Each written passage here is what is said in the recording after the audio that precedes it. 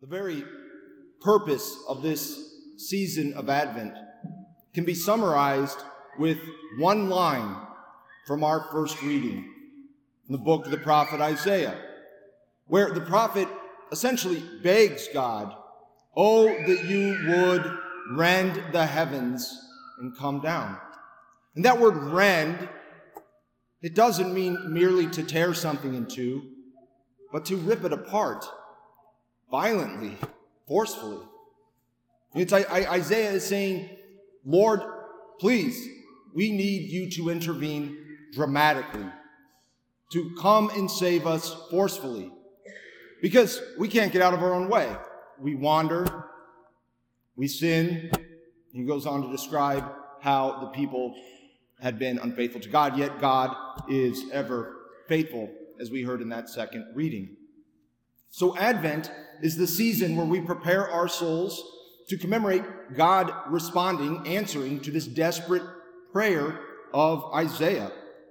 Right? For on Christmas Day, God does precisely this. The eternal Word of God, the second person of the Most Holy Trinity, becomes a man and is born of the Virgin Mary. Becomes a man like us in all things but sin, while still remaining fully God. He's born of the Virgin Mary.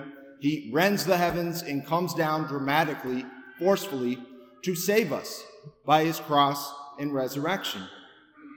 Now, Advent is an interesting season because we prepare ourselves not just for this, to commemorate this first coming of Christ at Bethlehem, but especially in the early part of Advent, the church draws our attention not to his first coming, but to his second coming on the last day. Because on that day, he will again answer Isaiah's desperate prayer. He will rend the heavens and come down in majesty, in power, in glory. He'll judge the living and the dead, and then he'll usher in the fullness of his kingdom, the fullness of salvation for the just and the righteousness. And we see this emphasis on his second coming in our readings today. St. Paul, he exhorts the Corinthians to wait for the revelation of our Lord Jesus Christ. And then in our gospel, everything Jesus is talking about applies to his second coming. Be alert. Watch. You do not know the time or the hour. What I say to you, I say to all, watch. Jesus is saying we must be vigilant and always prepared. For we do not know when the second coming will arrive. Neither do we know the time of our own death and when we will stand before him as our judge.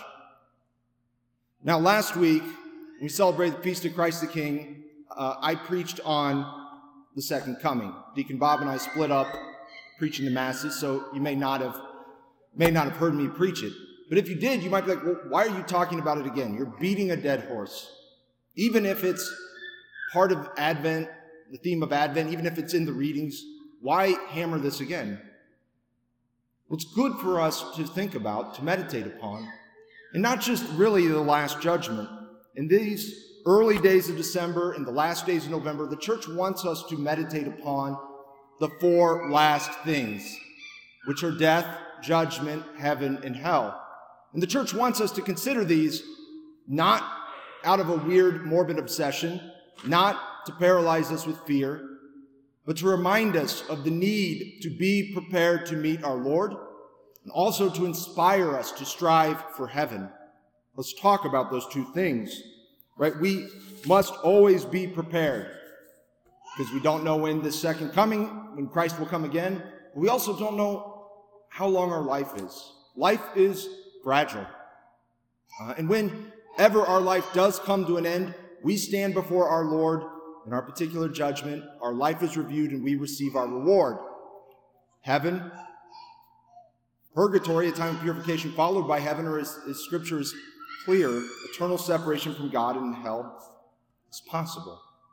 So how do we prepare? How are we supposed to be prepared for this judgment? The best thing we can do is go to confession, and Advent is a perfect time to go. Let me say this right off the bat. I don't care how long it's been. It doesn't matter. I think I can speak for most priests when I say when somebody comes and it's been decades, we are more edified, more inspired by their courage to return to the sacrament. It doesn't matter what you may have done. It doesn't matter how often you may have done it. No sin is stronger than God's mercy. No number of sins is beyond his power to forgive. The best way to prepare to meet our Lord, whenever that may be, is to make a habit of going to confession, to repent of our sins, to receive his mercy, strive to amend our life, and then repeat. And we do this, we prepare, we confess, we seek to amend our lives so that whenever we do meet our Lord, we enter into his heavenly kingdom. Now let's talk about heaven. We would do well to think more about heaven, for heaven is the ultimate goal of our existence. It is the realization of the most profound aspirations. Heaven is the complete and total fulfillment of every good desire. It is the state of supreme and definitive happiness. In heaven, the blessed saints see God face to face, as he is in himself, unveiled, unmitigated, and in seeing them, they experience this perfect, lasting, inexhaustible happiness, joy, peace, and communion. Communion not just with God, but with each other as well. You know, I think often in the modern world, out of a misguided compassion, we don't give heaven enough credit. We treat heaven as a participation trophy for being a vaguely nice person. But we need to shift that thinking completely. St. Paul, he reminds the Corinthians later in his letter to the Corinthians that athletes in this world discipline themselves in all kinds of ways to win a perishable crown, a crown that will one day wither and turn to dust. But we seek an imperishable crown. The imperishable crown of heaven is what the saints and martyrs strive to obtain, what we ought to strive to obtain. We ought to think of it as such. Maybe another way to think about this, let's say I wrote Congress, or I wrote the office of the president, and I said, hey, you guys should give me the Presidential Medal of Freedom, or the Congressional Gold Medal. These are the highest honors our government gives a civilian. And let's say upon receiving this letter, somebody called me and said, okay, Father Matt, why should we give you this medal? Why should we give you this honor? And I said, well, look, I'm a pretty good guy, and I pay my taxes on time. I haven't killed anybody. I haven't committed a lot of felonies or any felonies. You know, I'm generally nice to people. Well, I mean, if he didn't hang up on me, he would say, we're not giving you this medal.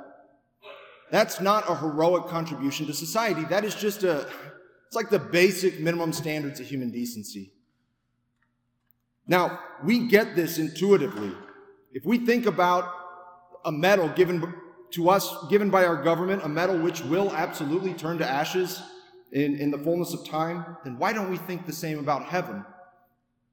If being a vaguely nice person isn't enough to earn a perishable crown, why on earth would it be enough to earn the imperishable crown of heaven? Now, that being said, this analogy isn't perfect, because nobody gets into heaven for even being a heroically good person. You know, the saints in heaven know that they're there not because of their own goodness, but because of God's. They know that they're in heaven because God so loved the world that in the fullness of time, he rent the heavens and came down and saved us. And they were prepared to meet him when their time came, because they had spent a life not just repenting of their sins, but striving to love God and neighbor. So this Advent, we have an opportunity to reorient ourselves and our life towards our ultimate goal of heaven. A good way to do that is to go to confession. You know, we have penance service week coming up starting on December 9th. So there'll be penance services all over Topeka. If you don't want to go to confession to me, which I get, you know, there's going to be plenty of opportunity to go to to a variety of priests.